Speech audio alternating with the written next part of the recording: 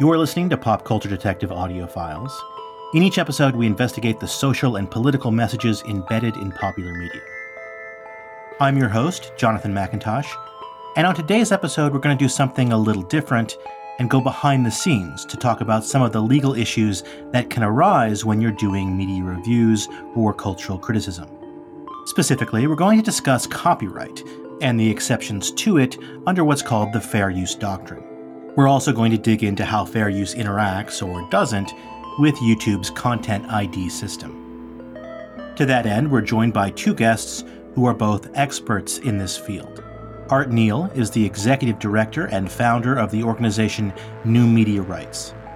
And Erica Lee is the assistant director. New Media Rights is a clinical program of California Western School of Law that provides legal services to creators, entrepreneurs, journalists, and internet users whose projects require specialized internet, intellectual property, privacy, or media law expertise. Thank you both for joining us today. Hi. Yeah, glad to be here. Thanks for having us. As many of listeners will no doubt be aware, I've been creating these long-form video essays on the Pop Culture Detective YouTube channel for a number of years now. And those videos are constructed mainly using footage borrowed from popular movies and TV shows and video games.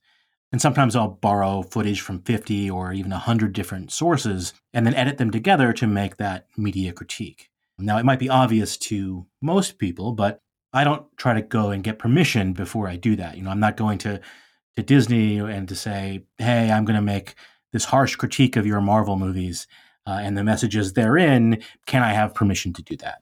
And I don't do that for a bunch of reasons. One, they probably wouldn't give it to me because I'm being critical of their, multi-billion-dollar franchise.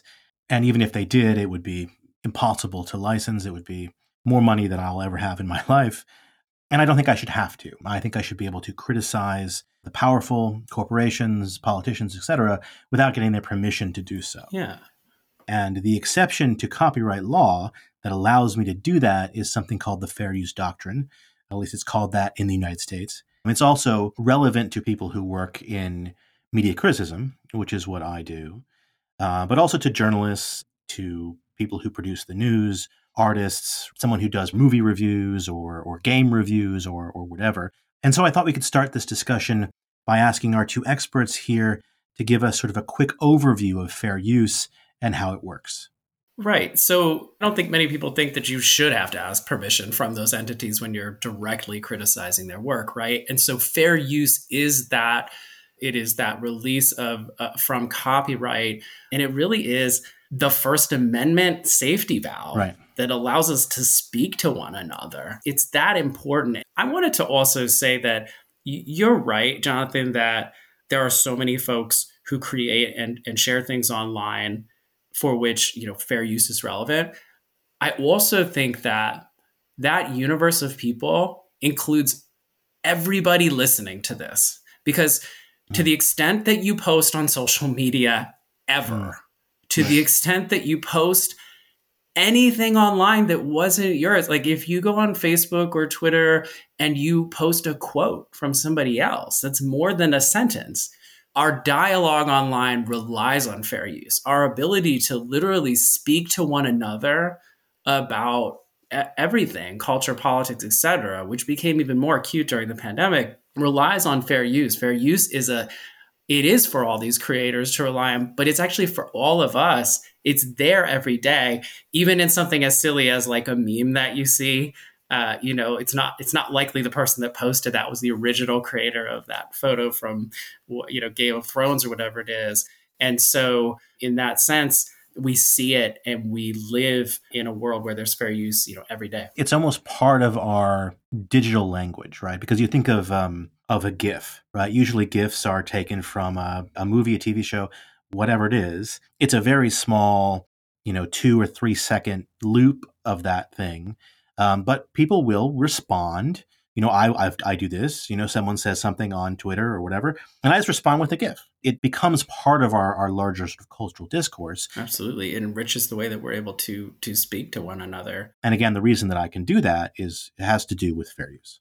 Right. So copyright protection lasts a long time. It lasts for life plus 70 years of the creator, right? And it covers a lot of different things: the films that we see, the books that we read, the videos that we watch online, the podcasts that we listen to online.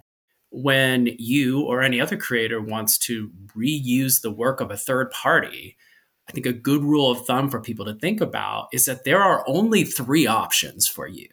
Number one, you can do what you were talking about, which is that you could get permission, right? You could get permission from the original creator. Number two, the work could be in the public domain. So as long as it's, from quite some time ago, are we up to 28?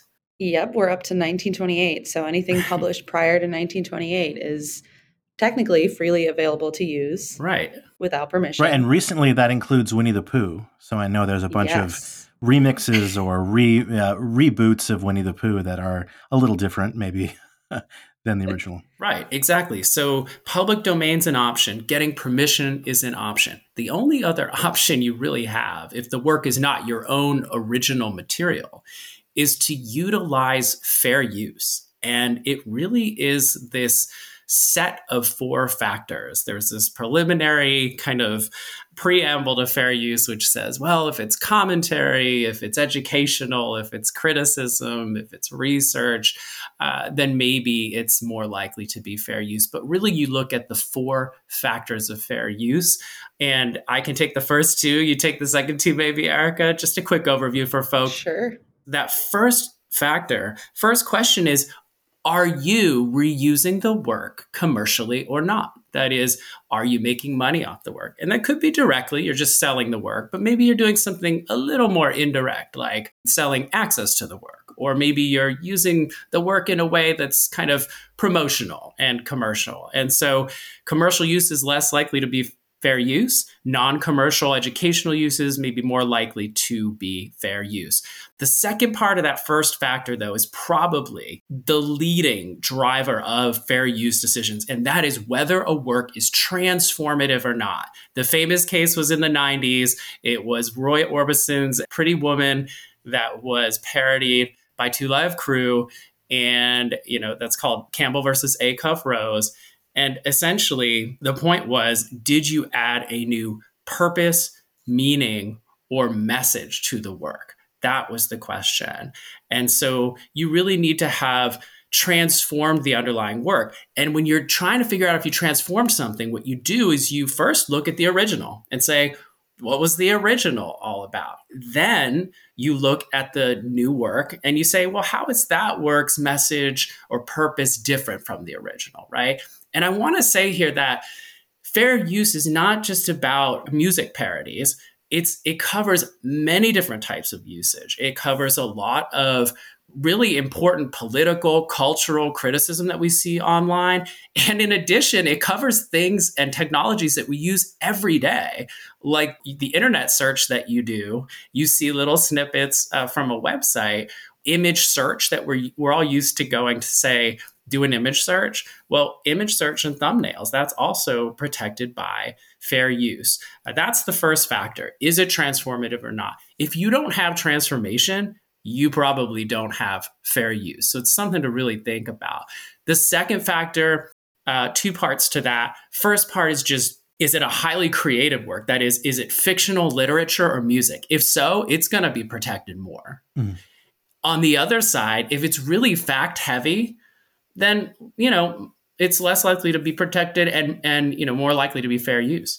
And then on the second part of that factor, really important actually is if you are publishing something that is not yet published, right? You've got a friend who works for some studio and they're feeding you, the early edition of some new blockbuster movie. Right. Courts are going to be less friendly to the use of that material. So that's the first two factors. And there's a whole ecosystem around studio leaks and people republishing those to get views. And this is a very popular trend these days. If you're publishing a leak, it's a lot more difficult argument to get fair use.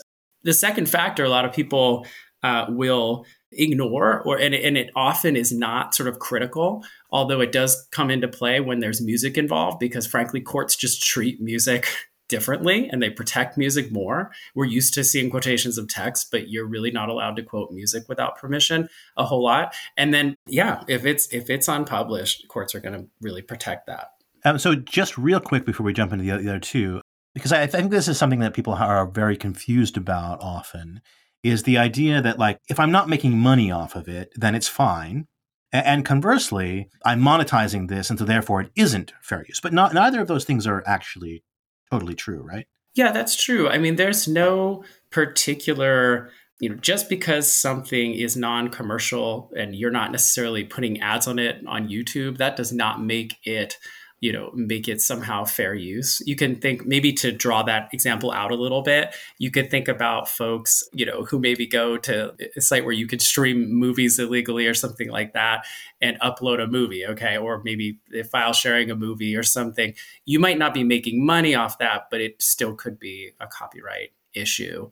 And then also, this goes way back into the broadcast days. And I've talked to people from a number of generations that have these myths, but there is no percent rule either. There's no, or seconds rule. There's not 10% or less is not an actual thing. 10 seconds or less, not an actual thing, which is actually a great segue to talk about amount and substantiality. Yeah, what a great segue. So factor 3, right?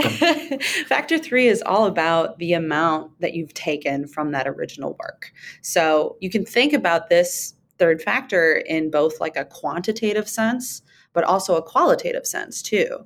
So from a quantity perspective, how much did you take in comparison to that original work? Right? Like, was it 20 seconds from a 2-hour long movie? Maybe that's more likely to be fair use because that's a very small portion, right? Comparatively. Or was it 3 minutes of a 5-minute YouTube video? That's starting to kind of verge on the line of probably less likely to be fair use because that's a lot to take from that original 5 minutes. And then for quality, right? How important was the part that you took to that original work? And you'll often hear this referred to as, did you take the heart of the work? Did you take the most important or most memorable part of that original content? I tend to think of this too as the spoiler alert part of the analysis, right? Like, hopefully everybody has seen the movie Frozen, right? So if you're taking like the critical scene near the end of the movie, right, where she freezes her sister's heart, that is one of the most memorable moments. And so you better make sure that you have something really transformative or really, really critical, right, to say about that moment if you're going to use the heart of the work. So it's both that quantity and qualitative analysis that has to happen there. But as Art was saying before, right, there used to be this best practice guideline of 10 seconds or less is automatically going to be fair use.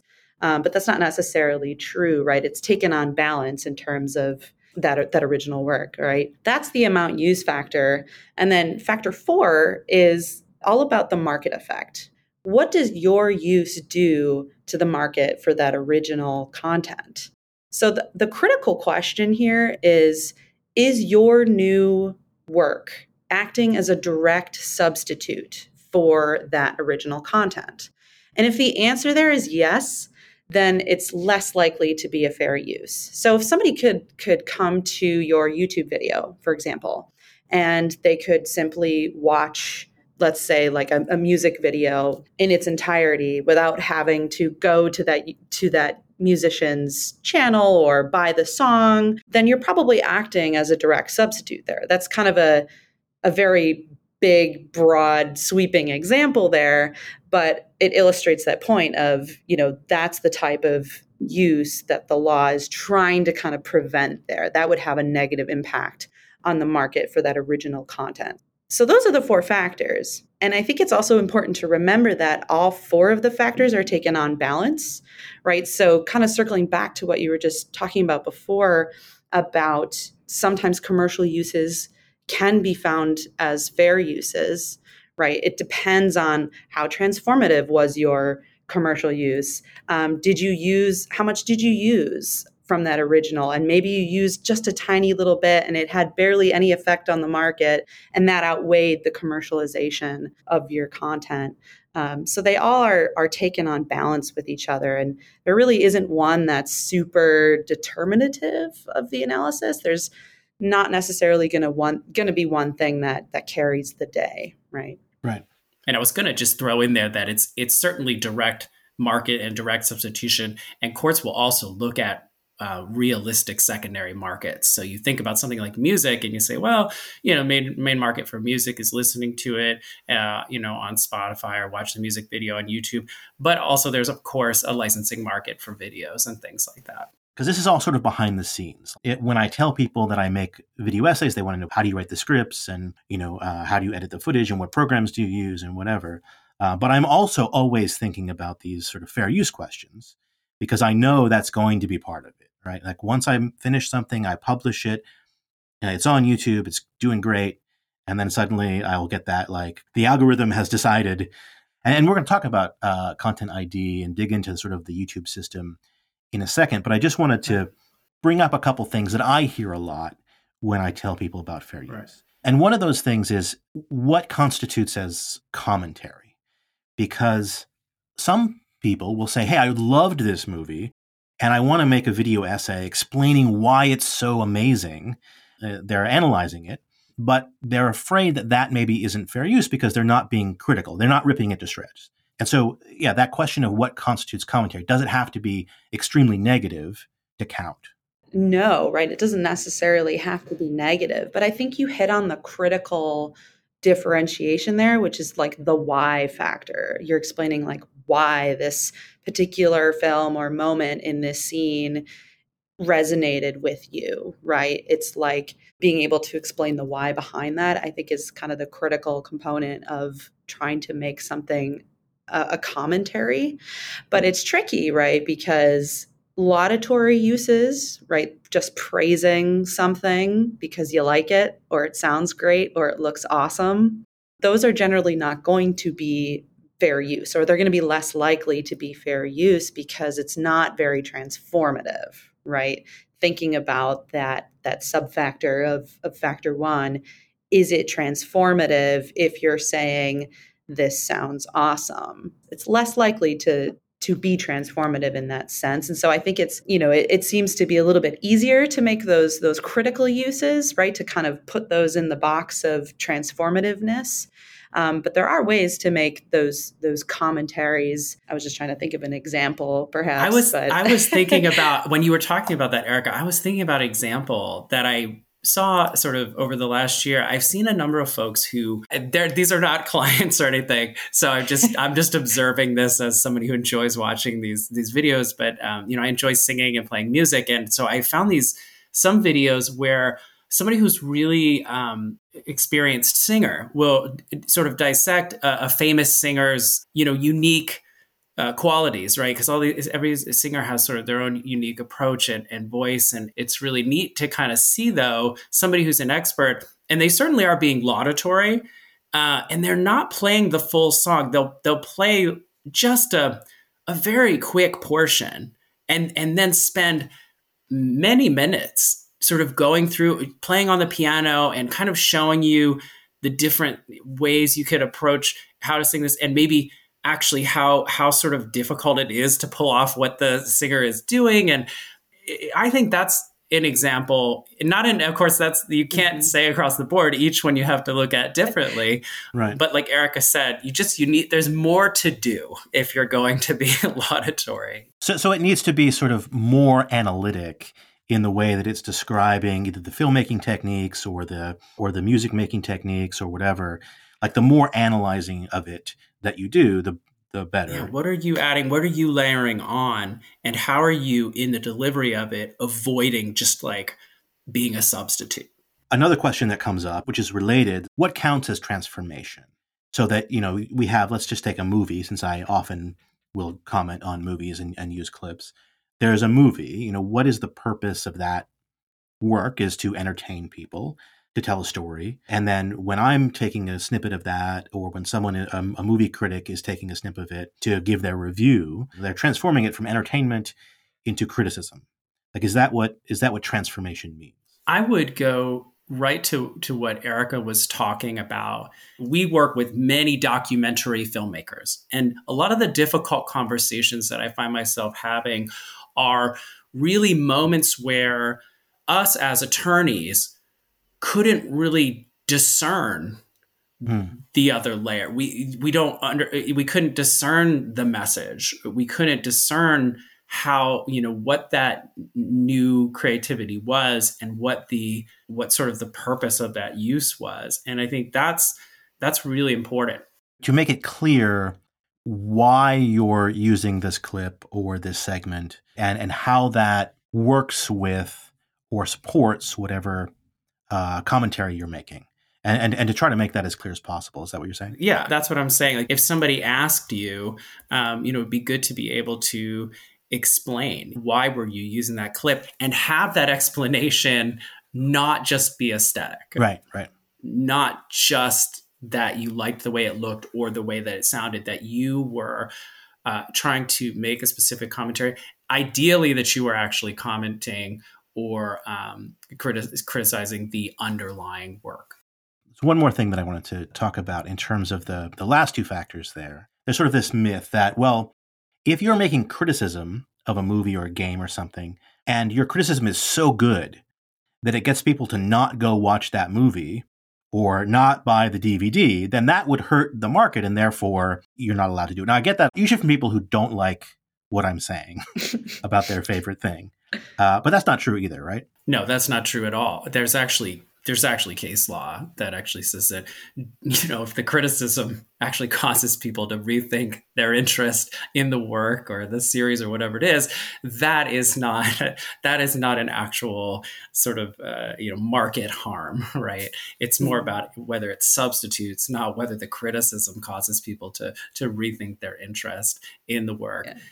I should say that one of the ways that you're all able to, all the people listening to this are able to hear and see my work on YouTube is in part thanks to New Media Rights, because you all have helped me on a number of occasions get my videos back online when they have been unjustly removed.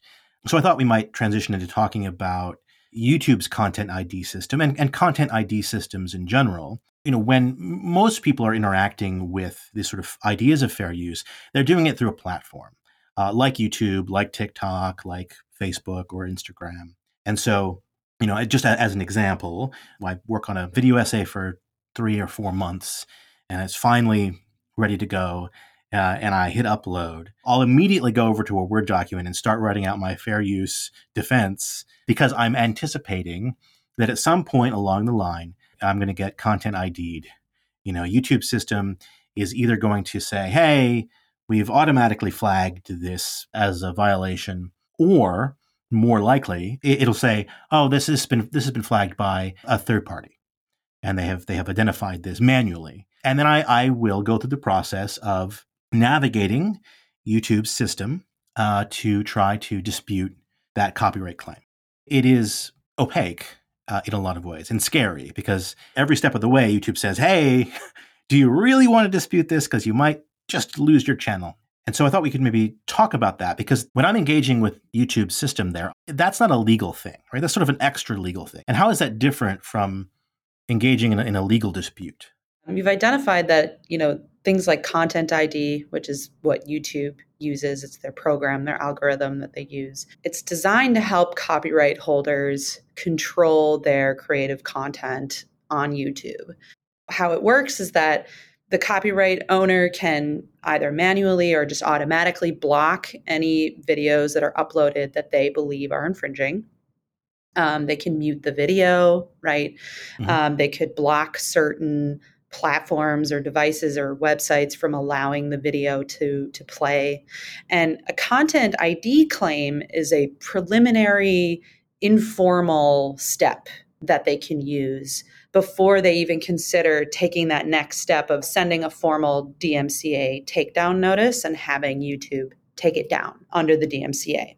Right? It's this preliminary layer that's more informal than the DMCA takedown process, which is interesting because the DMCA takedown process is already kind of an informal, out of court way for copyright owners to take down allegedly infringing uses of their content. So yeah, I think the key difference between things like Content ID, right, and the DMCA is, again, the DMCA is a law, right? It requires, it obligates service providers like YouTube to take down that content when they receive a notice from the copyright holder. And it can eventually, if you go through the stages, right, can lead to a lawsuit. Whereas Content ID claims are that informal way to try to resolve this infringement claim or concern before they can resort to using that more serious step of the law, the DMCA, to try to remove the content. And the DMCA, just for listeners, is the Digital Millennium Copyright Act. Yes. And this is the piece of legislation that allows for YouTube to exist in the first place. In a nutshell, right? Because the DMCA, one of the things that it does is it gives service providers like YouTube, Facebook, Instagram, TikTok, these safe harbor protections, right? As long as they follow the steps laid out in the law and do everything they're supposed to, they're kind of taken out of the picture when it comes to infringement. They're not going to be held liable for that copyright infringement or held responsible for the copyright infringement of their users, right? So so it does allow these services like YouTube to exist and function on a very basic level, because without it, they'd be getting infringement claims left and right, and they'd have to deal with those claims and probably would have to shut down very quickly because of being tied up in court all the time. And I think most of these disputes that we see, they probably end at the Content ID stage, right? So there's this whole back library where big music studios and big movie studios, they upload everything into this library, and it checks every time you upload a video, checks your video against just millions of different pieces of content, and then flags it. And the other important thing that media companies can do at that stage is that they can claim your video, and they can claim, therefore, your revenue. And so this Content ID is really a business decision, because if the company leans on the DMCA, right, and says, well, we're just going to do normal DMCA, you still need quite a few people if you're Google and you run Google image search and YouTube and Google search engine. Like, you're going to get millions of requests for takedowns every month, and they do. But if you invent content, if you come up with the Content ID system, well, what happens is then the video can stay up instead of going down, and Google can continue to get ad revenue. The underlying company can get the ad revenue. And so I think sometimes when people see a video online, especially after listening to this podcast, they might say, well, wait a second, how are these people using this in their video? Right. Well, the answer might be that they're not getting any of the ad revenue. Right. I mean, this is something that I've run into with my videos quite a bit, is that, in the beginning, when YouTube was sort of trying to figure all this out, often when there would be a copyright claim, it would mean the video is either blocked in certain countries or just taken down. That used to be the thing that would happen. I'm very careful as I can be in producing something. I spend a lot of time in the editing process, just shortening clips and lowering audio and so on. I think that I have a good grasp of fair use and what it is. And so when I upload something, I'm pretty confident it could be argued to be fair use. And so before, it would just go down. You used to get that little sad face, little frowny YouTube face on there instead of the video. And so I still get some blocked in certain countries, but almost 100% now. It says instead, this video has been claimed by Warner Brothers or whatever, and all of the revenue from this video is now going to that company. And so it might be that I have a half an hour long video and I'm using a 10-second clip from Harry Potter or something, and now my entire video is being monetized by Warner Brothers, and they're taking the ad revenue. I assume splitting it with YouTube. That puts me as a creator in an awkward position. A lot of people on YouTube who do cultural criticism, who do media reviews, they get most of their money from ad revenue. Now, I personally don't do that. I have a different model. But when you get money from ad revenues, the first couple days are the most important because that's when you're going to get the majority of your views, and then you can sort of get diminishing returns. When they flag your video, you're suddenly not getting that revenue. The video's up and your audience is still watching it, but you're getting nothing. I mean, that can be very discouraging for someone who spent, weeks or months making something. I have a slightly different model. Mine is that I have no ads on my videos. And that's sort of the benefit that I give to people who crowdfund my work. I say, give me a couple bucks a month, whatever. And in return, you can just watch my videos with no ads. Well, that creates kind of a problem if suddenly my videos have ads. And so the process of trying to dispute that, which YouTube does provide, you can go in, you can hit dispute, and there's actually 2 layers to this process, right? The first one is a quick, hey, I think this is wrong. And the second one is, hey, really, this is wrong, and here's my fair use argument. And if you really disagree with this, you need to take the video down via DMCA. That's the second step. They have 30 days to respond. And so the ads will stay up. They could respond right away. That would be great. They often will just let it drag out for the entire 30 days. Now, they're supposed to hold the revenue in escrow and maybe give it to you if you win or whatever. But it does create such a hurdle that a lot of media creators just can't afford to go through that process all the time. And I think not only can they not afford it, I think that when you talk about a situation where the video is left up online, right? So it's monetized, but the video at least still exists. We see a lot of creators who are intimidated when the claimant on the other end is Warner Music, Sony Music, right, Universal Music, one of the big movie studios. And folks need to know that they have a way to dispute, and they have the right to dispute when they have a fair use argument. But I think what happens there is some folks really don't want to go down that road and say, oh my gosh, well, Sony Music is going against me. I mean, I'd just rather get back to doing what I do. I don't need this headache. And also it's just, it is so ironic to have these sort of this critical media particularly monetized. Yeah. In my case, it's like, I'm being critical of a certain franchise from a certain company. And then they're like, oh, yeah, that can stay up. But we want to make the money off of you criticizing us. And it's like, right, that doesn't seem right. Sure. Yeah, that doesn't seem right. And there's so many ways in which just the process and the way things appear to the user sort of discourage, I think, appeals. And also, if we're talking about the DMCA process, what are called counter notices, which are, similar to appeals in the Content ID system, where they really make you actually write out your answer to the factors of fair use. And those factors we mentioned earlier, if you never see those again, you might see them on a YouTube appeal form. And I think those themselves can be a bit intimidating. I mean, even our law students who have been in law school for a few years are a little bit like, okay, wait a second, 4 factors. And so there are really some barriers. And also, if you're talking about the DMCA, there are huge consequences to counter noticing, right? Because an appeal that is a formal counter notice under the Digital Millennium Copyright Act, 2 things. Number one, you're agreeing to jurisdiction in federal court, right? And so it's a huge thing to say, like, you're actually agreeing to jurisdiction, and you're basically agreeing to go to court over the matter. So that and this is, just to be clear, this is what happens if you go through YouTube's Content ID sort of dispute process and you kind of get to the end of it.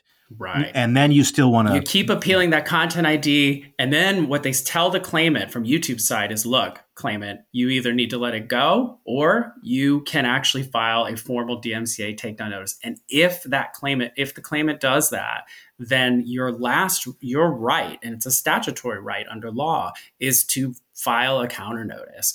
Now, the other thing that goes into that counter notice, which is required, is your name and your address. And that is also a huge barrier, right? Right. Especially if you're being critical of something political. Powerful interest, yes. Yeah.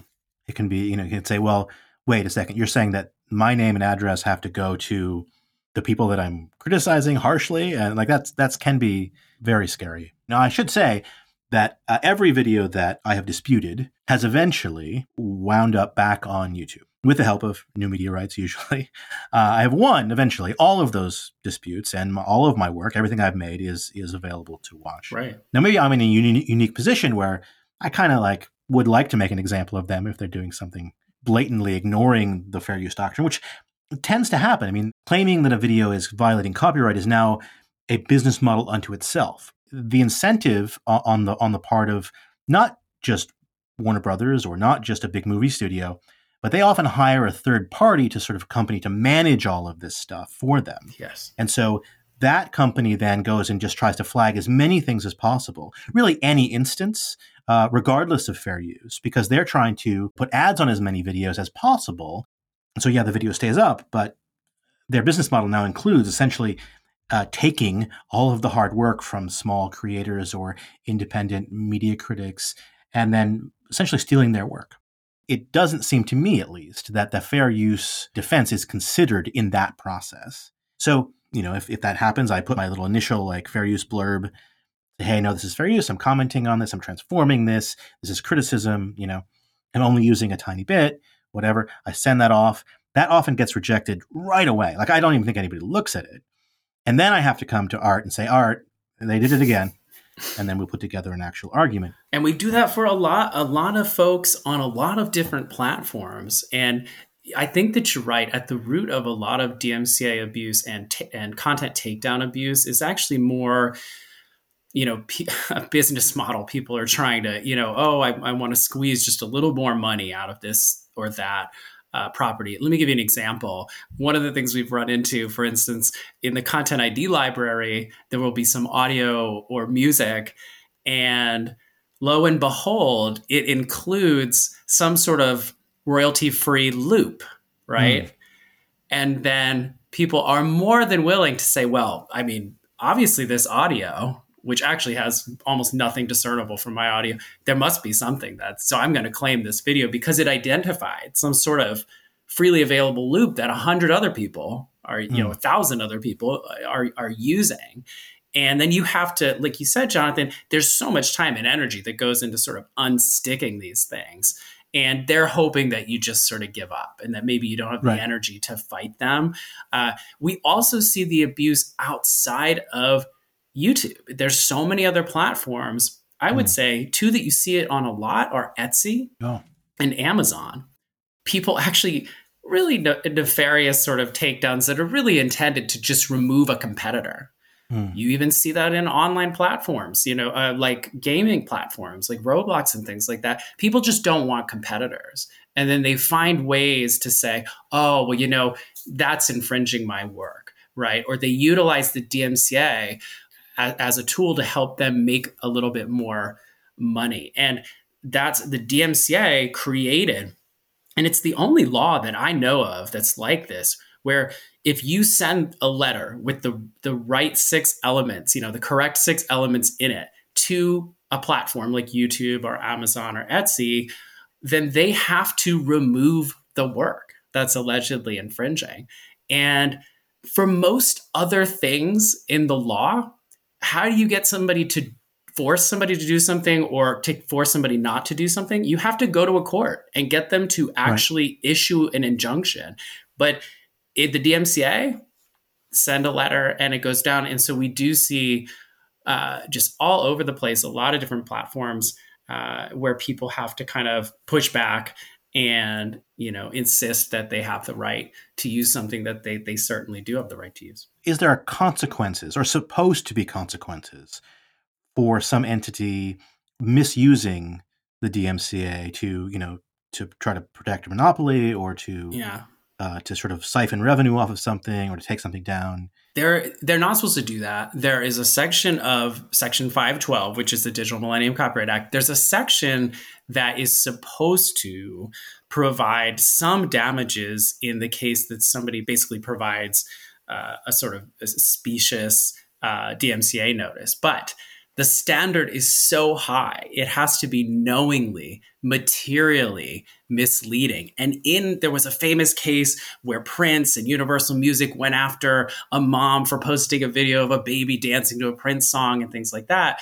Some of the cases that came through there in terms of when you can hold the company liable for really what is a baseless DMCA notice, the standard is extremely high. Like it's the standard to actually have somebody on the hook for that is extremely high, and the damages aren't very high either. Which is why there's only probably less than 10, 15 cases that really where somebody has really used what I believe it's called 512F. So it's that section of the law, but it's just not that effective, and it doesn't have that much teeth.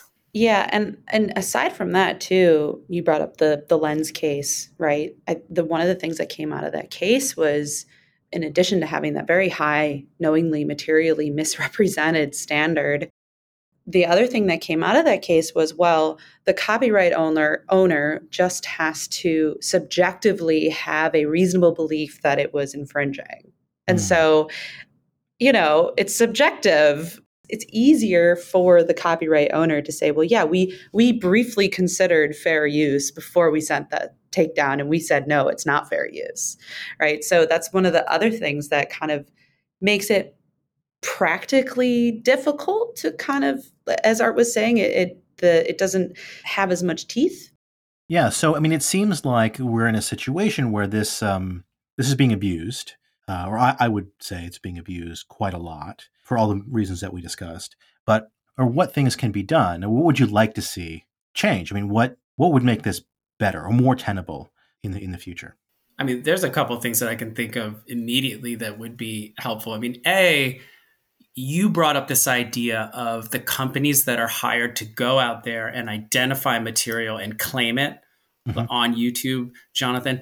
And I think that folks need to be more responsible about enforcement.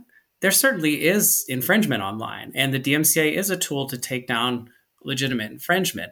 But I do think that when you have people who may not be as well trained or as well trained in the law, and they're kind of running around just trying to, with the incentive to maximize profit, the incentive to claim as much as possible, there should also be some training.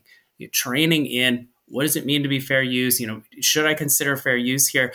And a little bit more consideration of that before the takedowns are made. I think there needs to be also, YouTube does have a pretty well-developed system, and despite occasional issues and some challenges you presented, for the most part, the system seems to function and things go back up. Some of the other platforms, it's a little bit more difficult even to get movement on. So platforms need to make sure that they understand their obligations to both sides. Like certainly they have the obligation to take things down, but it also needs to be a fully compliant DMCA takedown notice, and users have rights too. And there needs to be a functional process for those folks to appeal when their content gets taken down. One other thing to the point of like what needs to happen next is users and creators knowing and understanding what your rights are, I think is also a big part of it. And I think a lot of people don't necessarily know where to start when these things happen. That's one of our goals, is to make sure we can be a resource for those folks when these things happen, right? It is a pretty niche area. Yeah, New Media Rights has an app that kind of goes through fair use. Do you want to talk about that? Because I found that very useful. Sure. I mean, I'll talk about the app. So the Fair Use app, it's available on our website. It's a bit of a choose your own adventure style experience, right? Where we walk you through kind of some of the basics of copyright and like how works, our creative expressions are protected. And then we walk through the factors of fair use in that kind of question and answer format, and hopefully give some guidance to folks who have questions about fair use. And in the end, you can always, if you have further questions, right, it's a good time to reach out to an attorney or to New Media Rights as well. So that lives on our website.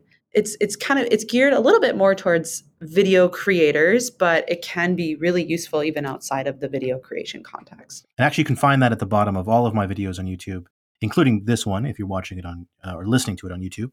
Yeah, and it's really an educational tool, and that's a good segue actually to like in terms of actual advice. You really want to go to an attorney, and that's something I want to make sure people know. If they take one thing away about like what is new media rights, well, it's your first stop if you have a legal issue online. We have a form that's available, and you go on the form, you can write into us. It could be copyright related. There can be other issues that come up, privacy and other issues we certainly deal with on a regular basis. You are welcome to reach out to us, and we will at least, sometimes we can take a case. Sometimes we can respond with some helpful ideas of what to do next. And so what we do on a day-to-day basis, though, Jonathan, is really threefold. First of all, as a global picture, we are a legal clinic. We're a clinic of California Western School of Law, and Erica and I teach this clinic. And so the two of us are attorneys. The rest of the folks that work with us are law students. And then we take on clients and we work with them. Those tend to be folks who are creating things online. It could be early stage technology entrepreneurs. As you said earlier, it could be journalists, and just a whole gamut of folks, from filmmakers to podcasters to authors to software developers and beyond. And so what do we do for those folks? We could draft contracts. We could help them with a takedown, that they're dealing with, or, maybe it's the other side. Maybe they're concerned somebody copied their work and they're concerned about like what their rights are. And so, we've worked with folks on both sides of that situation. And so they could, get an assessment about that. And a lot of times we're helping people prevent legal issues before they start. That's one of the things that I love about our program is it's sort of problem solving, preventative lawyering. In addition, we also do educational work. I don't know, Erica, if you want to talk about some of the education work we do. Absolutely. First and foremost, right, we mentioned our law students. So one of our large goals is to teach law students how to become practicing attorneys in these areas, right? We also take a lot of what we're learning on the ground with our clients, and we turn that information, we generalize it, and we turn it into things like the Fair Use app or some of the other written guides and resources on our website. We also have a YouTube channel, right, where we talk about some of these kind of basic concepts like copyright and trademark. We have a book as well that's called Don't Panic, a legal guide in plain English. A lot of our educational resources that you can find, all of them on our website, newmediarights.org. They're all designed to make sure that we're being a source of reliable and accurate information. In the event that you need help too, you can always reach out in our contact form. And also related to that too is I think the third big component of what we do here is some public policy advocacy. Mm-hmm. When the Copyright Office, when they put out studies and they're trying to figure out how well a certain section of the DMCA is or is not working, we try to get involved in those proceedings when we have something to say. And I've been a part of that. I think That's right. Mm-hmm. That's right. Jonathan, you've testified there in front of the Copyright Office at UCLA's mock courtroom.